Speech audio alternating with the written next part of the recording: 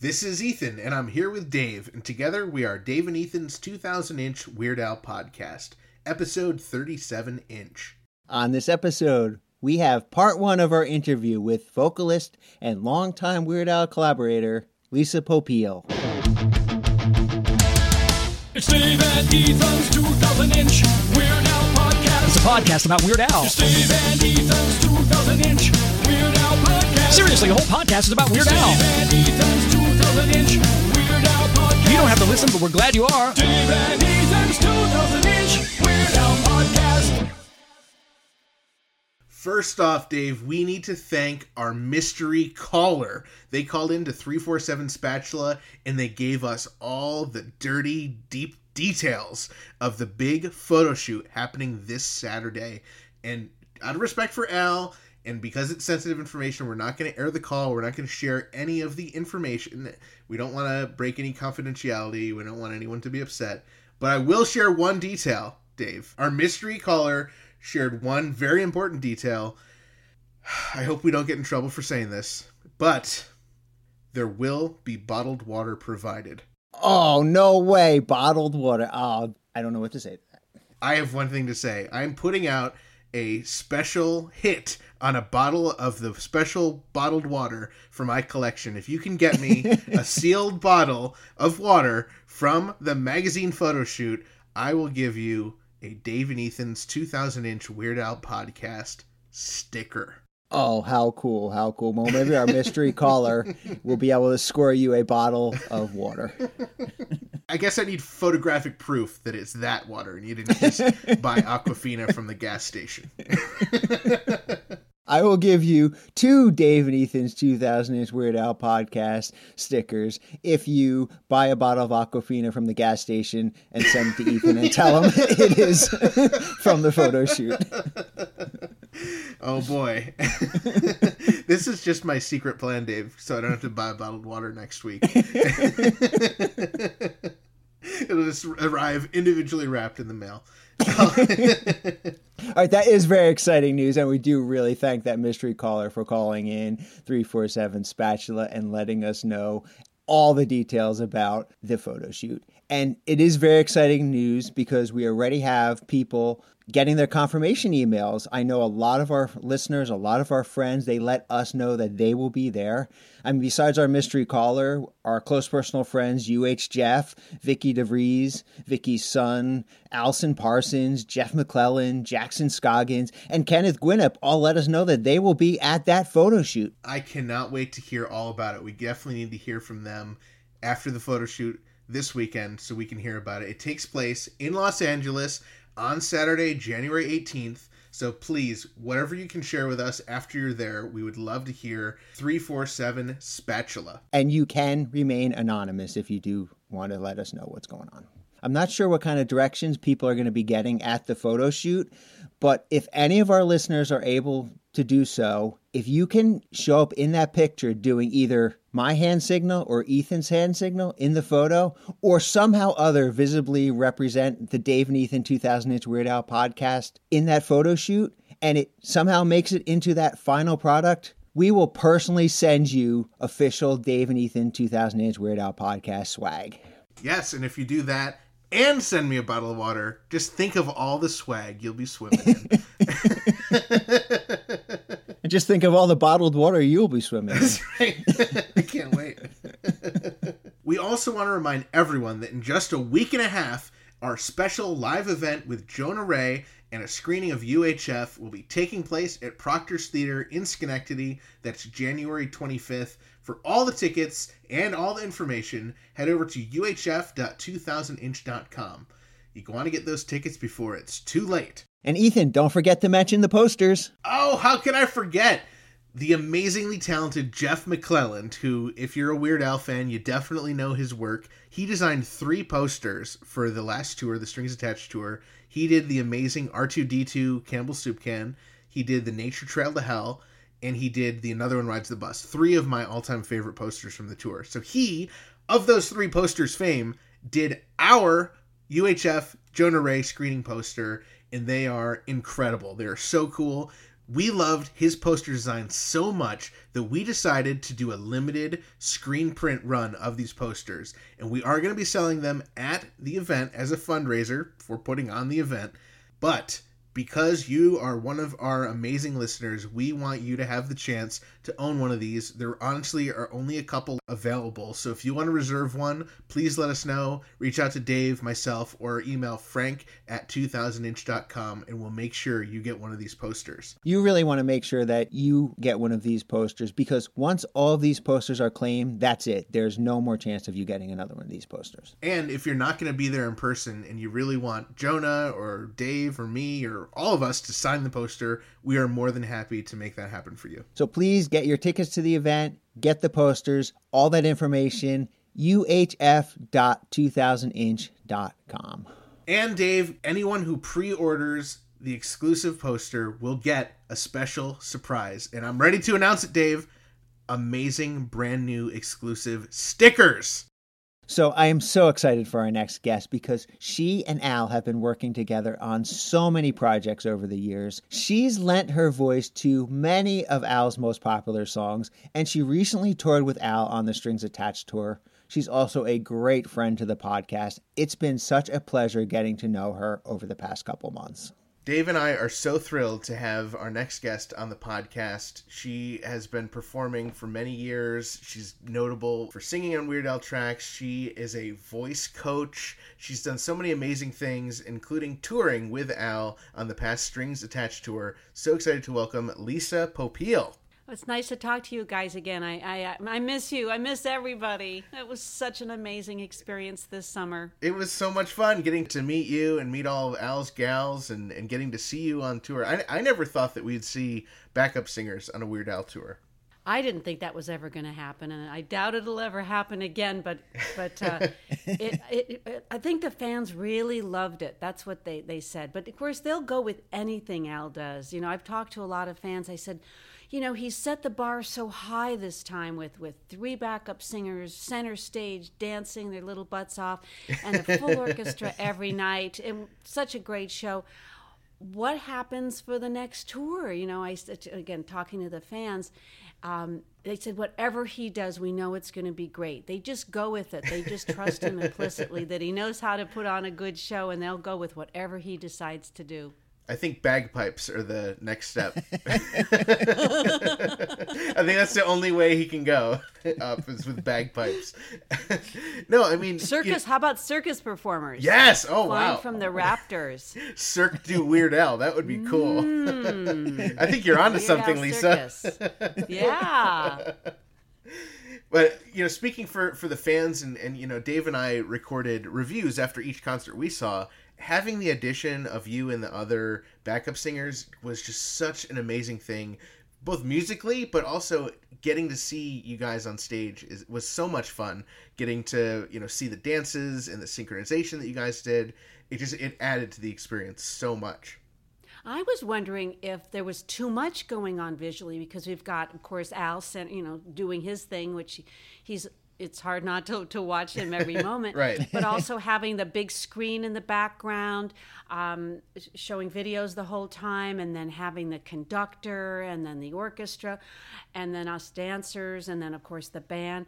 And I spoke to fans about that, too, and not a one felt that it was too much. They said, I always had something to look at. Yeah. They loved even though it might have been overkill, they loved every second of it. It wasn't overkill. And then there were a lot of people who seemed to come multiple shows.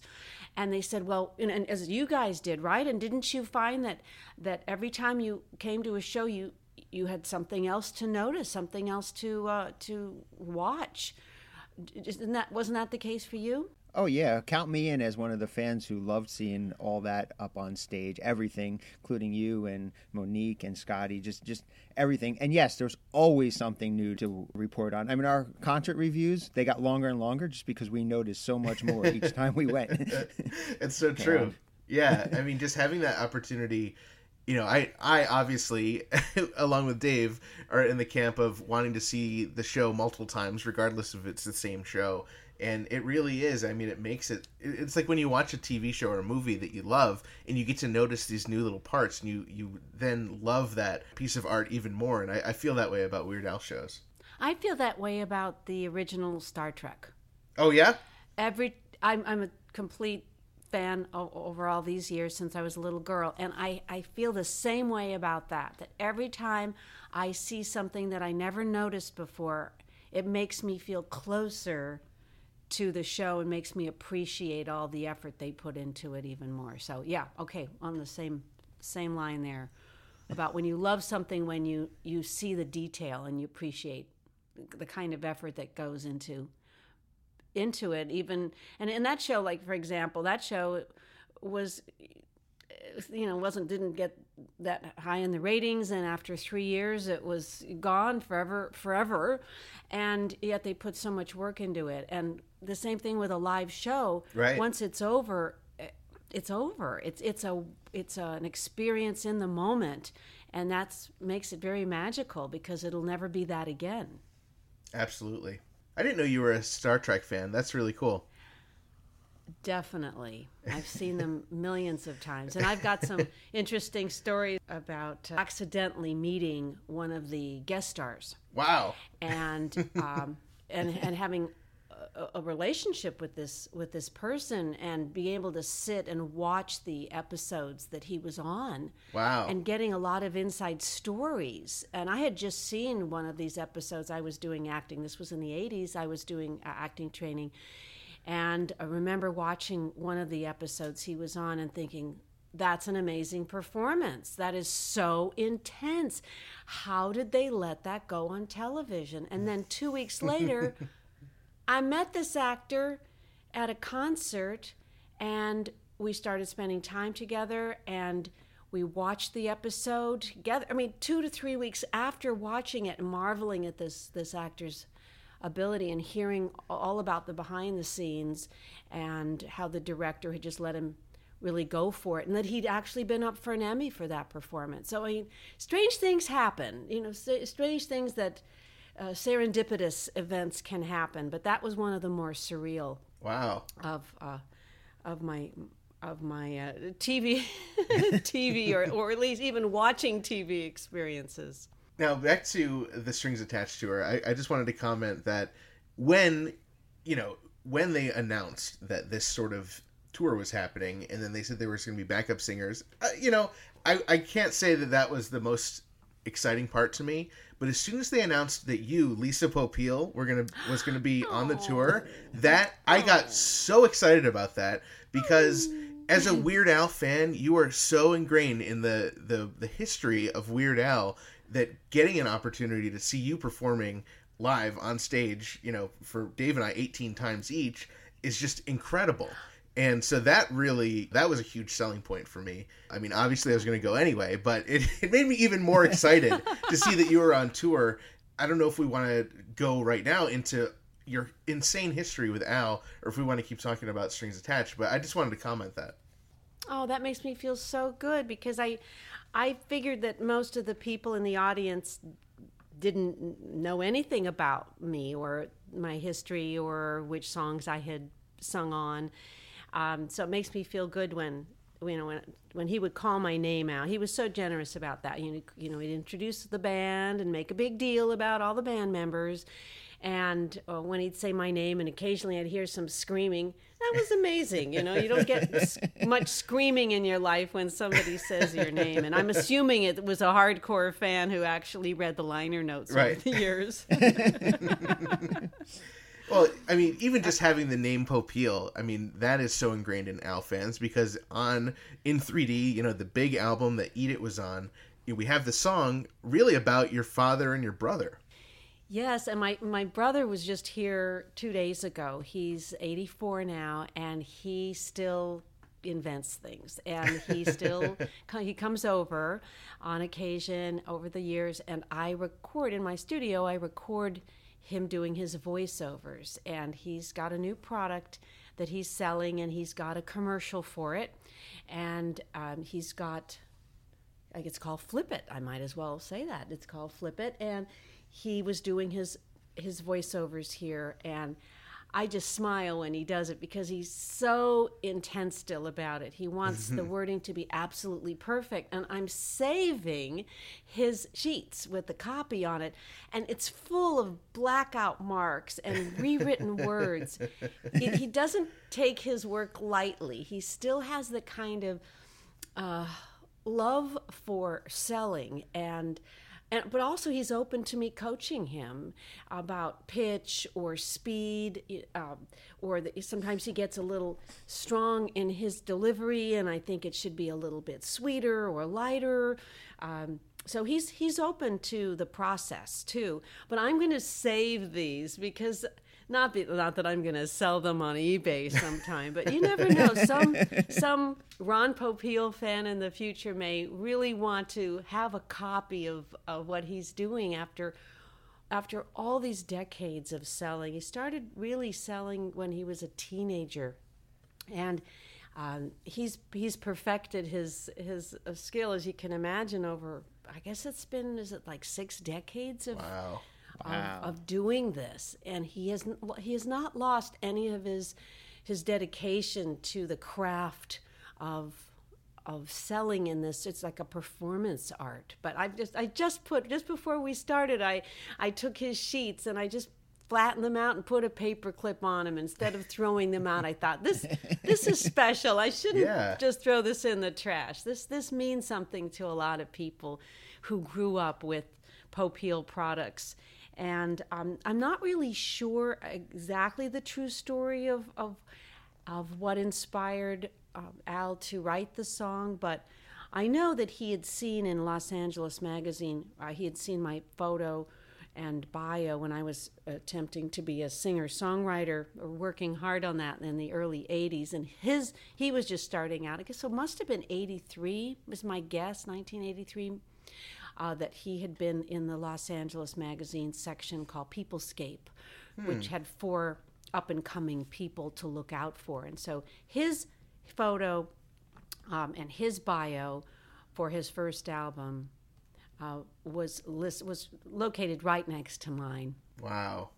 Oh, wow. And he'd seen that I was a singer and that I was part of the family.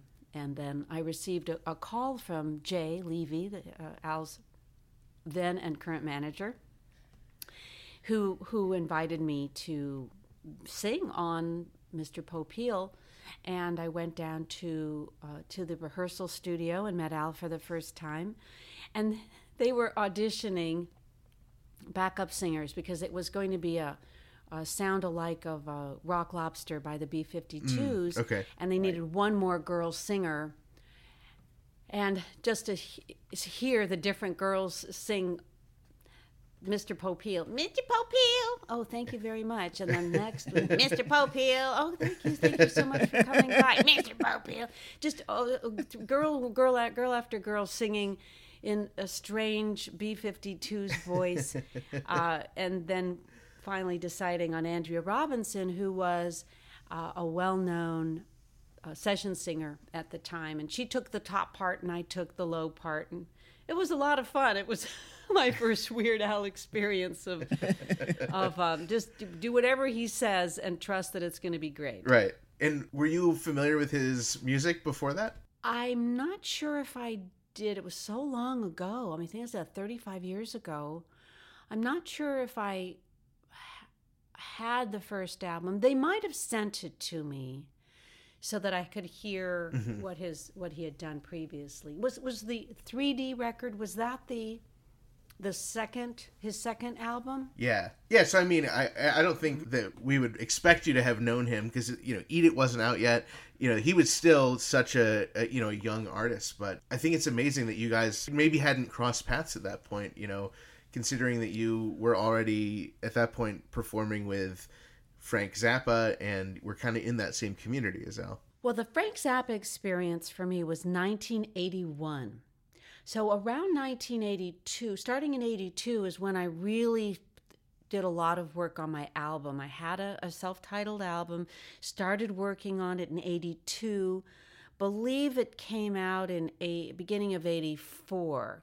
So when I think back on my busiest time in the business, which was really from '81 to '87, as a performer and recording and doing a lot of demos for other people and doing session work for commercials, TV, and film.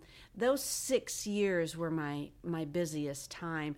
When I look back at old photos and promotional things and articles, it was most of it was in the '83, '84 period, so I was really busy then.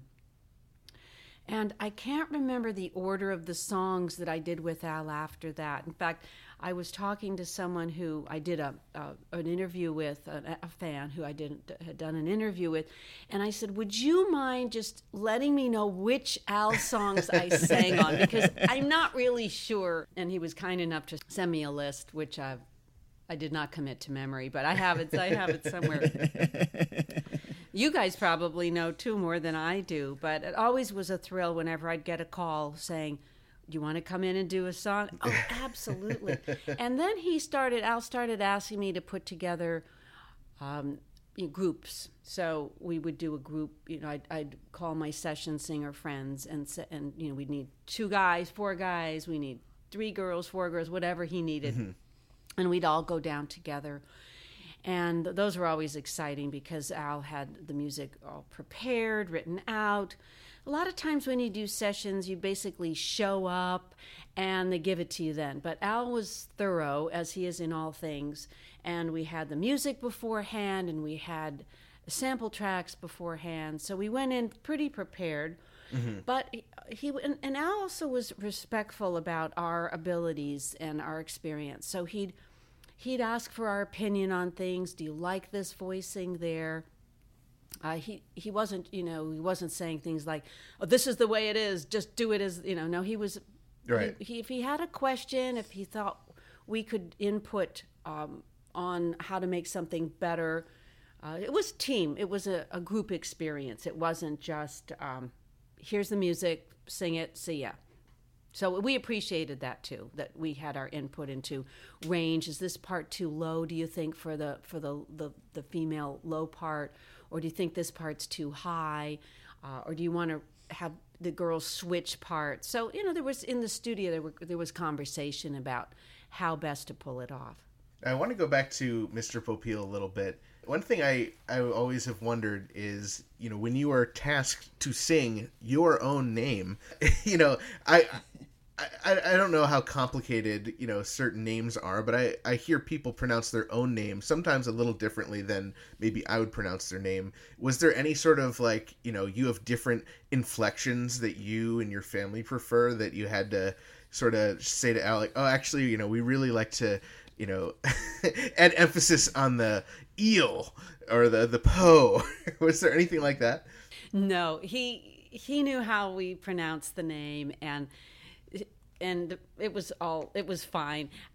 Sometimes when I travel to Europe quite a bit, I was just in Italy and Romania, and when they introduced me, I always try to clarify, because for a 2-syllable name, you wouldn't think it's that hard, but people say it. They put an M in there a lot. When I'm in Europe, they'll say Pompeii. I'm some dead Italian city. I don't know where the M comes from. Also, Pay comes out a lot because they think it's French. It's right. Actually a Polish name, and it is misspelled. The original spelling would have been Popiel. So when they say the EI, they might say the sound I, Popeil, because they never grew up with the commercials, so they've never heard the word before.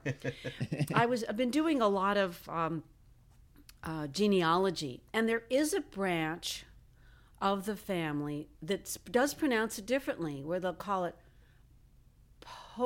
Popiel.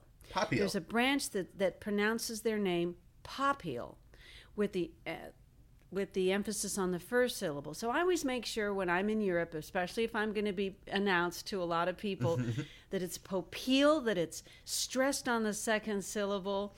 and that it's Lisa, not Lisa. They don't. They always think it's going to be a Z. Lisa. They want us. Most of the common pronunciation in Europe is Lisa Popey. That's the so I make them practice, and I've got my little fist action so they know which Lisa Popeil. But no, Al knew. Right. Not okay. a problem there. Not surprised there. So how long after Mr. Popeil did you work with Al again? I was afraid you were going to ask me that. Oh, it's a blur. It's a blur. You probably should tell me what was the next song I sang. I don't remember.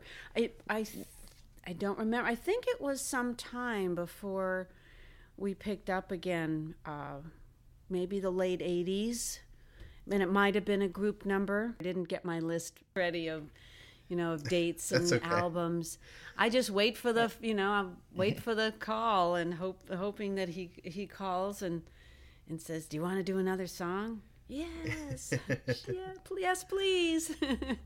Yeah, well, some songs we do know that you worked on. We do know that you worked on, Don't Download This Song, Do I Creep You Out, Weasel Stomping Day, Amish Paradise, Stop Forwarding That Crap to Me. Amish Paradise was unique because even though it sounds like a group, it was really the band and me. Oh. So that was not, that was just the only female on that was me. But the other three you mentioned were group songs that I helped put together with some really famous session singers. I mean, it's famous in the session singing community, people who have made their living doing sessions and been on every movie and millions of television shows. I was always an artist until I quit in 87, and I'm not always taught voice ever since I was 18.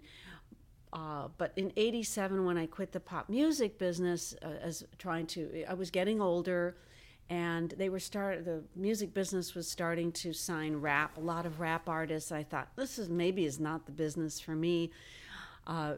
My songs were getting more, in a way, more complex, and I really liked what was going on in England, and less of what was going on here. And there was just a lot of pressure to write hits here in LA. So then I got into video. I thought, well, maybe this isn't for me. So I started working for a video production company, which helped me a lot, even as a voice coach, learning about how that whole world works technically.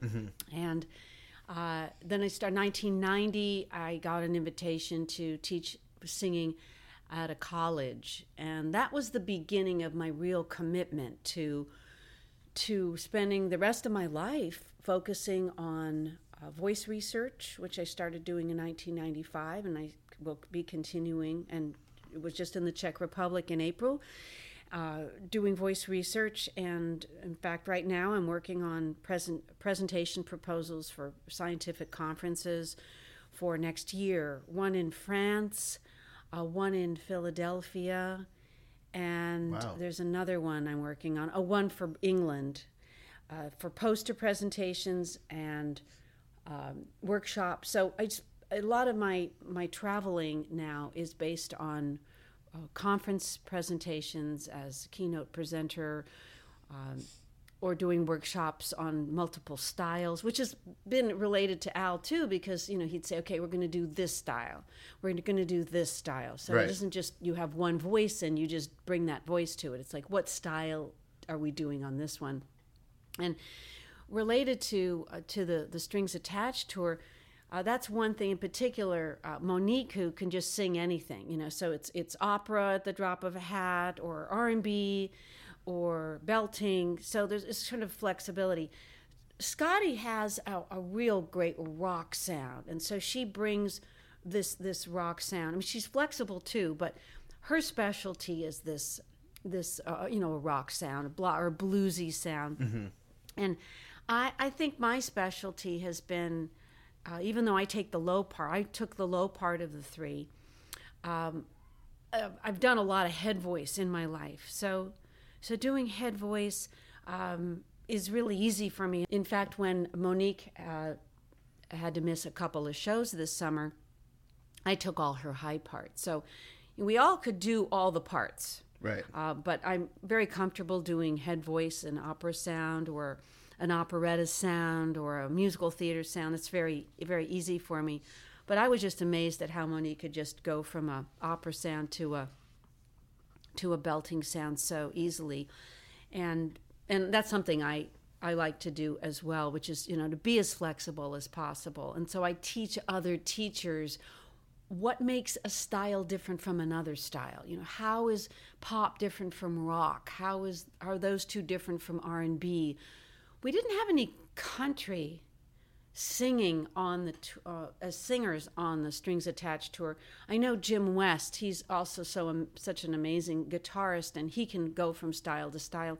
And I think it was on Biggest Ball of Twine that I noticed that Jim was doing a kind of a country style in his playing, but we didn't do country, but vocally we did a lot of different styles, and that's just something that's interested me my entire life as a singer, because I started in classical, because that's what, if you went to a singing teacher and they had any credentials at all, they were always classical. So even though I wanted to sing pop when I was 11, because I started classical voice at 7, and when I was 11, I wanted to sing pop and sound like people on the radio. I wanted to know how Barbra Streisand could make those sounds. And then, not knowing anything about R&B, I loved Aretha Franklin, for example. And I wanted to know how did she do that? Because whenever I would try to sing that, I would always sing in head voice on the high notes, because that's what my training was. And I couldn't talk about it with my singing teacher, because she got really angry. Well, I did. I actually brought it up when I was 11, and she got really angry with me, because in her mind, that was not singing, and that was deleterious. Oh, that word has never passed my lips. That was harmful to the vocal cords. It isn't when done correctly, but she didn't know that. She had that bias, which is that good singing is classical singing, and that classical singing is the basis of all good singing, you see. So I was really on my own, and it took me a long time to figure out how I could sing in these other commercial styles without losing everything I'd worked for in terms of the classical singing. So I think more and more people are around the world, teachers are more and more around the world going, yeah, maybe you can do all of that. You don't have to just sing opera to be a good singer. So it's an exciting time for me as a teacher now, because there's such a hunger around the world at the university level and in the private teaching studio level about how can one person do all these different styles authentically well and not hurt themselves. And I think it was Al's last tour, the Ill-Advised Vanity tour, where he was doing all these covers, where he was actually doing more stylistic variety, I think, than he'd ever done before. Yeah. So I was excited to hear how he was really going for it in terms of sounding not like him, but trying to sound like the original singer. So I was like, yeah, you go for it, guy. Yeah, so since you mentioned the Strings Attached tour and Monique and Scotty, is this the first time that you worked with Monique and Scotty? I worked with them, both of them, on a Weird Al song. And I'm not exactly sure which one that was, but it was about 12 or 13 years ago. And I brought both of them in. Oh. But I had actually met Scotty on a demo session in 1988. So in 88, when I was still, I guess by then I had stopped my own career, but I was still doing demos. I was asked to do a song demo for a songwriter in LA, and they had brought Scotty in, and I heard her demo that she had done when she had lived in I guess it was Nashville or Memphis, and it was amazing. She was amazing. She sang every note in tune, and I felt that was not one of my gifts. I had numerous gifts vocally, but singing every note in tune was not one of them. I was just so impressed with her, and she was so nice. And I became friendly with her after that and just stayed in touch with her since 1988. And then when Al called to do a 3-girl session, about, like I said, about 13 years ago, I asked Scotty for a referral, and she mentioned Monique and how great Monique was. And I think that was the first time. Wow. And I've just stayed in touch with both of them all these years since then. And we have some great photos of Monique. She was pregnant at the time that we did this Al session. And so that's how I know how to name the year, because that her daughter is now like 13. So that's how we know when it happened. That's amazing. They're both so talented, and I've always enjoyed hearing about histories of singers. People who make their living as professional singers is such a rare thing. It's very difficult to do, and I love to hear their histories of how they got into it. Now, Scotty comes from a famous musical family. Her father was one of the top arrangers in Los Angeles for decades, and his name was Jimmy Haskell, and I did have the honor of meeting him on a couple of occasions before he passed away several years ago.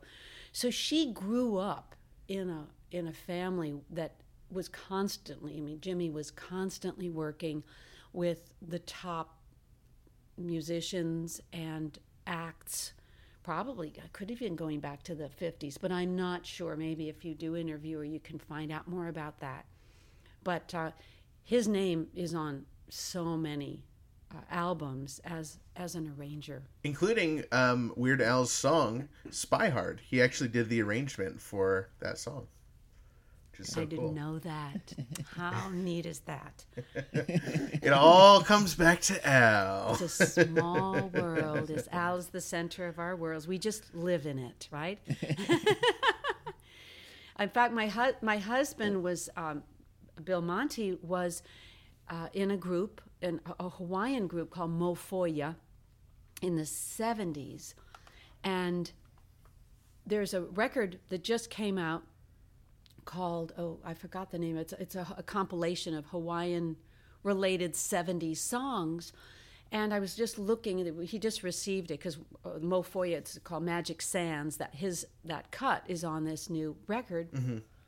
And at the bottom it says Bill Monty, and below that it says Jimmy Haskell Music. Wow. So one of the songs that Jimmy, but I don't know which one, I sent it, I took a photo of it and sent it to Scotty, and she wasn't sure, but she was going to check to see which of the songs had her father arranged, because I was just like, there it is again, the small world. We're all we're all connected in the music business. I love how it's all connected like that. That's fabulous. I have a question for you guys, Yes. if I may, and that is, what do you do in terms of your connectedness to Al and his work? What do you do in the years when he's not making a record and his next tour hasn't been announced? We just we hold each other and we just sob, and we just we just count the days like prisoners by scratching marks on our walls. There's nothing else to do, Lisa. Come on. Well, we do record podcast episodes to pass the time where we do get to talk about Al every week, so that is exciting. Yeah, and you got to keep Al, wearing Al T-shirts and looking at, we each have massive collections, and just we got to keep Al present in our hearts and minds when we can't actually physically see him or hear his work develop and become new. What a riot. Well done. That was very impressive. I actually am wearing my Al's Gals t-shirt. Wow. Which was designed. Scotty took care of it. I'm not sure if she was the one who designed it, but they're quite brilliant. And it has an accordion on the front. says Al's Gals and has musical notes on the front. And on the back it says, oh, you know what? I really should pull this up so I don't word it incorrectly. I'm semi-taking my T-shirt off right now. Wow. And it says... Live on the air. It says, live on radio. It says, it's okay, I'm with Al. Yeah. I think that's just so inside, right? It's such an inside thing. It's Totally. like, it's a tour thing. I would wear one of It's those an shirts. all-access thing. That's so cool. Yeah, I cherish this shirt. And it did get a lot of wear over the summer, crawling out of the bunks at 3, 4, or 5 a.m. Well, that's an excellent transition to my next question. About the tour life, have you ever toured like this before? A big, giant tour like this? No. I've never toured in any way, shape, or form. Wow. Except when I'm teaching, if I'm going from country to country to do a workshop. But not like this. In the 80s, this is what I wanted to do. I wanted to be this singer-songwriter. I had my band and tour either on a bus or a plane. Never thought it would happen in my life. It was hard to know how to prepare for it because I'm really detail oriented and I want my comfort. So I brought I did some research. So I realized that the bed size was a certain size, and I brought my own sheets and I brought my own pillows. And I had these Bluetooth things so that I could listen to ocean sounds and in case the bus was loud, and I could listen to music and not disturb anyone, and I had my special shades, and whatever I could find that I thought was interesting, I'd email to Monique and Scotty, just say, okay, here, I found this really cool thing, you may want to get this. To me, preparation was the key to comfort, and it was a good decision. It was really a trip to be sleeping on the bus in this tiny little bunk. It's really more like for children. It's an RV size twin bed. It's I think it's 10 inches narrower. So, if you're small, it works. I don't know how the big guys do it. The guys had the condos. They called them the condos because even though they're just as narrow, they could sit up in them. They had more space. But ours, I called the coffins. Yeah. Because they were black. They're a black curtain and a black painted wood and no window. And, and I'm not claustrophobic, thank goodness. This is not something for someone who is. And just, it reminded me of college. It reminded me of camping with your friends.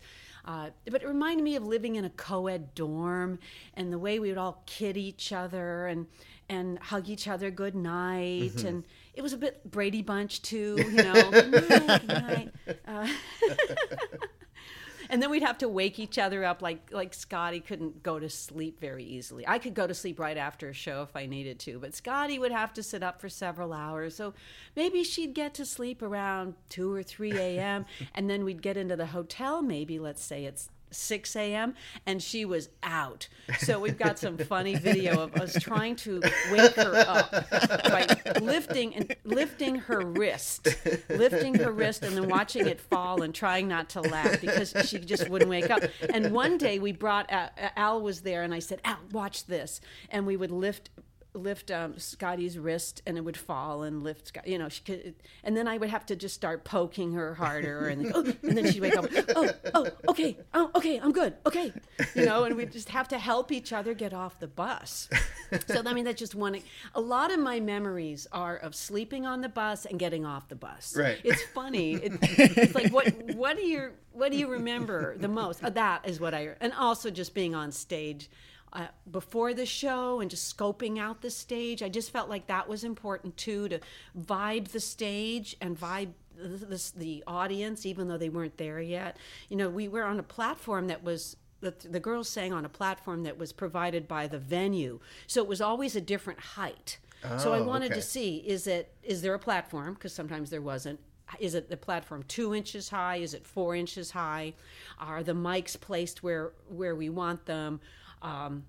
imagining the audience there, so I could imagine how I had to send out my charismatic energy to the back. Of course. How many thousands of people are going to be out there. So that I remember, and just feeling like, isn't this amazing? Isn't this it's just another surreal, amazing day.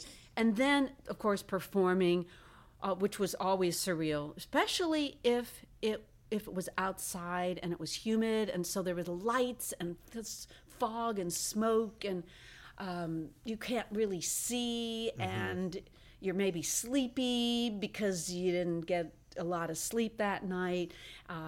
So there was a lot of dreaminess to the experience. There were times when I would just get weepy because it was such an honor, really, to have this experience, and I would think about how I would never be on that stage again. I would never sing for that audience again.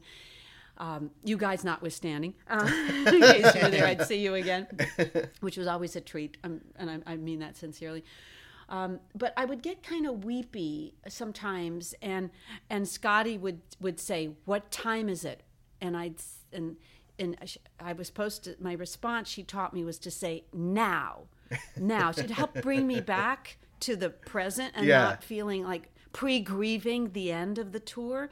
And then she started trying to train me to be back and not be weepy by hitting the top of my hand like this with a slap. And I started doing it, and I would say, now. And if I get weepy, she'd say, "What time is it?"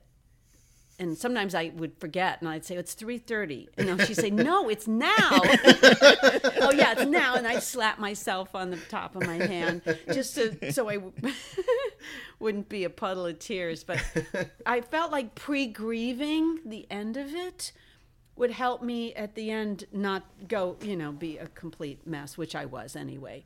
The last night was Little Rock, Arkansas.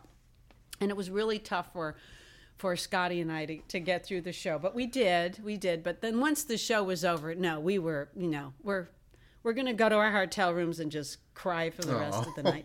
Only because we knew it was a once in a lifetime opportunity that probably would never come our way again. And I've heard stories of other tours, and they're usually not that positive. People say things like, "Oh, never talk to the artist. That's the number one thing when you're a backup singer. Never talk to the artist. Just keep your distance." I said to the girls early on, I said, "Well, this is not going to be like that. This is really going to be like a family. And yes, we're going to get on each other's nerves and be annoying. I mean, that's family." Yeah. But we really took care of each other. We always tried to take care of each other.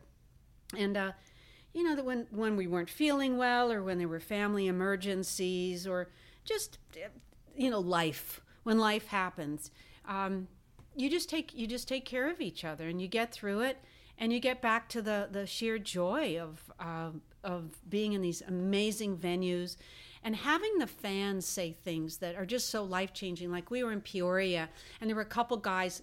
They're called the bus people, for the record, I learned, and those are the guys who did not pay the large amount of money to be backstage and to have their photo taken. Right. They weren't VIPs. They were just people who had access to the bus, and they would wait up to 3 hours to just see Al, or maybe get an autograph or thank him. And there were these two young men. They were about 30, and they looked very normal. They didn't look like like some we of look. the people I see who might wait for 3 hours. I'll put it that way. And so these guys were standing by the door of the bus as I was getting in, and one of them said to me, "Thank you for the magic." And I was so moved by it. And I said, "What is it about Al? What is it about Al that makes you feel the way you do about him?" And he said, "Well, he represents to me that you can be different and you can make fun of yourself." But the way he said it was like this biblical, holy thing. When I say it now, it's like it sounds stupid. But when he said it, it had depth. It meant so much to his self-confidence as a person in the world, and that Al was more than just an entertainer. He was somebody who could create a way to be that made life more enjoyable for a lot of people. And that will always stick with me. Thank you for the magic. I don't know. That's going to stay with me. I mean, it's so true. I mean, everything he said is so true. I mean, I don't feel like, and maybe it's just because I'm an Al fan and that's, where I am, but I don't feel like other musicians necessarily have that sort of effect on people where it's, when you become an Al fan, you're an Al fan for life. It's not like a fad or a phase. It's like you become an Al fan and that is now part of you. And I think that, it is magic. I wonder about the dark side, though, because when people who aren't Al fans think about Al, they think it's all fun and silliness and maybe that he's a good singer. Because several people said that to me. Even in Italy, this one guy said, people don't realize what a good singer. He's such a good singer. I said, oh, I know. But some of the songs are really very dark and scary. And so I realized that Al is not one-dimensional, that he has this, and I think maybe you and I talked about this after one of the shows, and I think you had mentioned, Ethan, about Mad Magazine. Would you mind just talking a little about that? I'm interviewing you now. About how that sensibility of strangeness that's not lighthearted is a part of Al's work, his oeuvre, if you will. I also don't think that word has ever crossed my lips. And what were the influences that brings a darkness to some of his deeper cuts? Yeah, I mean, it's certainly, I think, just speaking on, the people who are not necessarily Al fans, I think that anyone who's not an Al fan, they're just not an Al fan yet. I feel like anyone who's actually given a good college try and actually sat down, listened to his music, and taken an opportunity to understand what they're hearing and what he's putting out there, I think they would be an Al fan. I think it's just sometimes people don't know anything about him. They know that he does songs. Maybe they haven't heard them, and they might come up with their own explanation, like, oh yeah, he's just singing songs about food and fart jokes and that kind of thing. But it's really so much more than that. And you can't be silly and be taken seriously without really being able to back up that with, like you said, amazing singing, amazing sensibility, amazing band, amazing music. Everything is so right that being silly is okay, and it's not silly for being silly. It's calculated silliness, Well, I think his past as an architect, it plays a big part, and I think a lot of people don't realize that. They know he went to college, but that his accuracy and even his writing, there's something very designy about it. That when you build a building, it's full of detail. It has to be. And so that the same mind that would create architectural designs can, with enough creativity, obviously, move that sensibility into songwriting. And I have seen him write before. In the past, I would see a little bit of his process of writing and how specific it was. And yet, when he performs, it can even sound off the cuff, which is a great combination of accuracy and freedom. Because I think if somebody's too systematic, it can sound that way. Absolutely. But Al doesn't. He sounds like he's still having a good time, and there's a wildness behind his performing that hides the architectural detail of the songs. Something that Dave and I had commented on is when we see Al perform live, it really does, like you said, feel off the cuff, because he will sing these songs that we have heard hundreds of times, and you still laugh at him because it's just how he performs it. And you can even see in the audience, like, these songs that these fans have heard so many times, there's like a new life to it, and the off the cuffness really does, reinvigorate some of that humor that all the words, but it's now funnier. Do you think he's going to be putting out songs this next year? I hope so. Yeah, I know a lot of people hope so, and I think he will. I think when asked about that, he's just going to be very specific about it. If he hears us, I heard him mention to one of the fans after a show that if if there's a song that comes up that inspires him, he'll do his thing and make it happen and release it in this new format that he releases songs in. But he's not. No, I don't think. I think albums are part of the past. I just think it's not I don't think it's a format that's part of the future for most artists. Mm-hmm. Yeah. To go back to your comment about the dark songs, I do want to address that and say that I do think a lot of his dark humor he does for the juxtaposition of being the dark humor over really silly type of music. Like, for example, the one that comes into my mind is Weasel Stomping Day. It's about, stepping on, tiny little mammals, and he puts it to this really happy, fun, music. So I think a lot of his dark songs, he does that for the juxtaposition of the humor. I hadn't thought about that the music, that in the dark songs, the creepy or disgusting songs, that the music offsets it. I hadn't thought about that.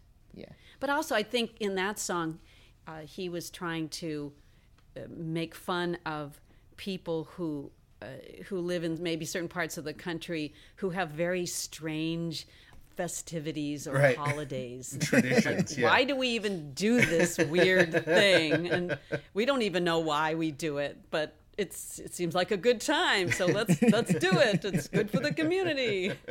Yeah, that's the great part about Al's songs. You can listen to them on so many different levels and get so much out of it.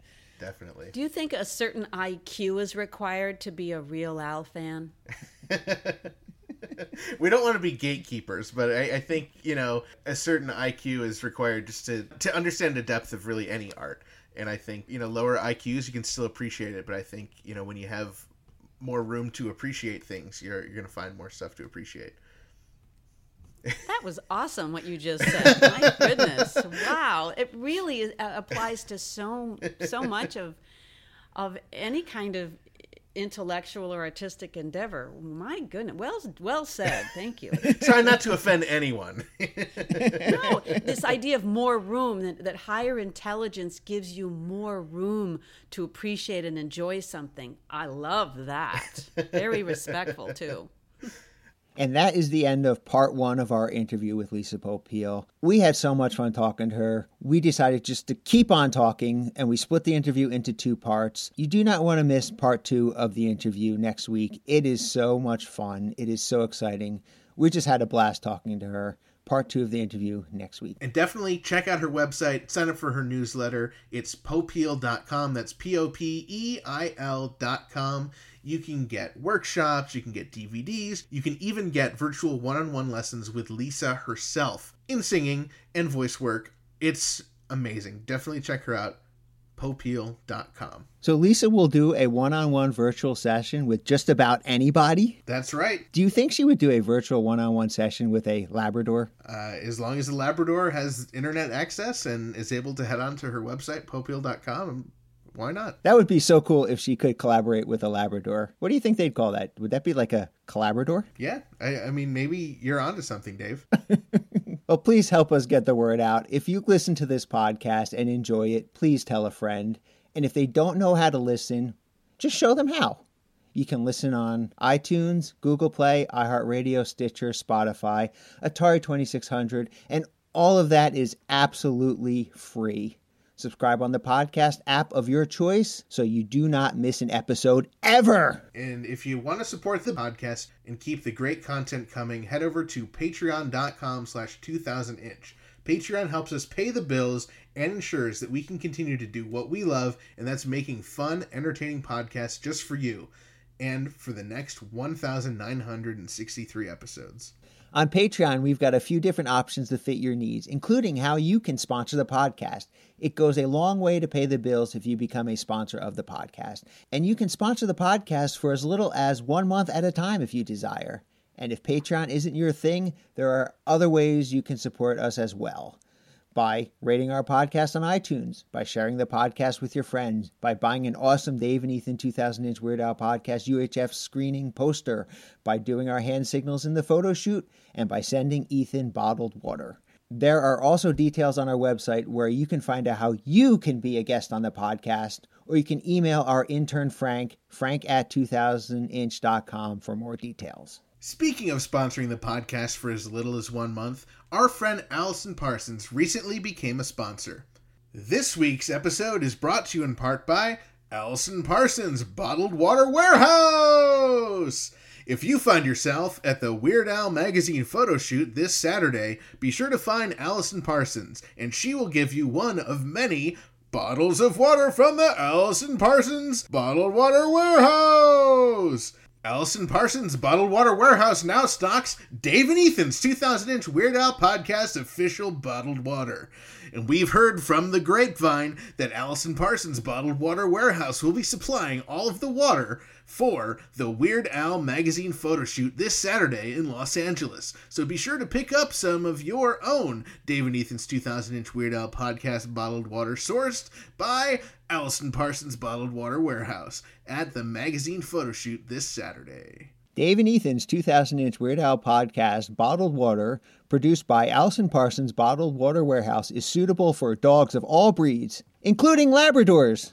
Allison Parsons Bottled Water Warehouse is excited to collaborate with Dave and Ethan's 2000-inch Weird Al podcast, Bottled Water, for that event. And speaking of events, Dave, in 1 week and a couple days, you and I are going to be interviewing Jonah Ray live on stage before a screening of UHF. That's going to be January 25th. It's a Saturday. It's 4 p.m. It's at Proctor's in Schenectady, New York. I cannot wait for that event. Ethan, you must also really be excited because you will be performing comedy with Jonah as well. And on Thursday, January 23rd, you guys will be in North Adams, Massachusetts. And on Friday, January 24th, you guys will be in Glens Falls, New York. And then, I don't know how we make this one any more convenient for our listeners, but immediately after our screening with Jonah Ray on Saturday, January 25th, same venue, Proctor's in Schenectady, New York, you and Jonah will be performing comedy as well immediately after the event. I am so excited for that. And also, don't forget, a very special restaurant is going to be catering the event, and we'll have burritos for sale. They're going to have vegan Twinkie wiener sandwiches for sale. Yes, you're right, Dave. It's Burrito. This week's episode brought to you in part by vegan Mexican restaurant Burrito in Troy, New York, home of the 2-pound double wrapped in a quesadilla Burrito. Come on down to Burrito and Burrito, your Burrito. Find them at burritosquared.com and at burritosquared on Instagram. And remember, not every burrito is a burrito, but every burrito can be burritoed.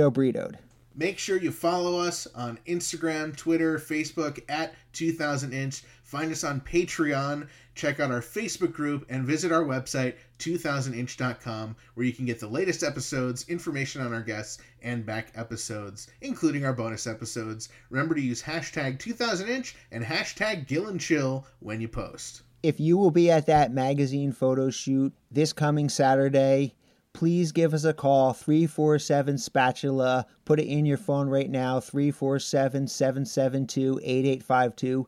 Leave us a message. Let us know all about that event. We love hearing from our listeners. We might even play your message on the air. Special thanks to Jim Chemo West. He wrote our amazing theme song. For more information on him and to get all of his great music and merchandise, head over to jimchemowest.com. We are so excited. We are going to have more with Lisa Popeil on next week's episode 38-inch.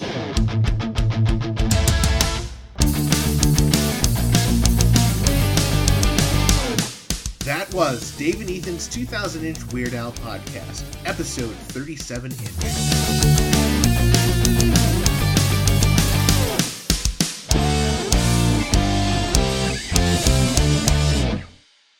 This is Ethan, and I'm here with Dave, and together we are Dave and Ethan's 2000-inch Weird Al podcast, episode 37-inch. On this episode, we have part one of our interview with vocalist and longtime Weird Al collaborator, Lisa Popiel. You said collaborator wrong. I did. Collaborator. Collaborator retriever.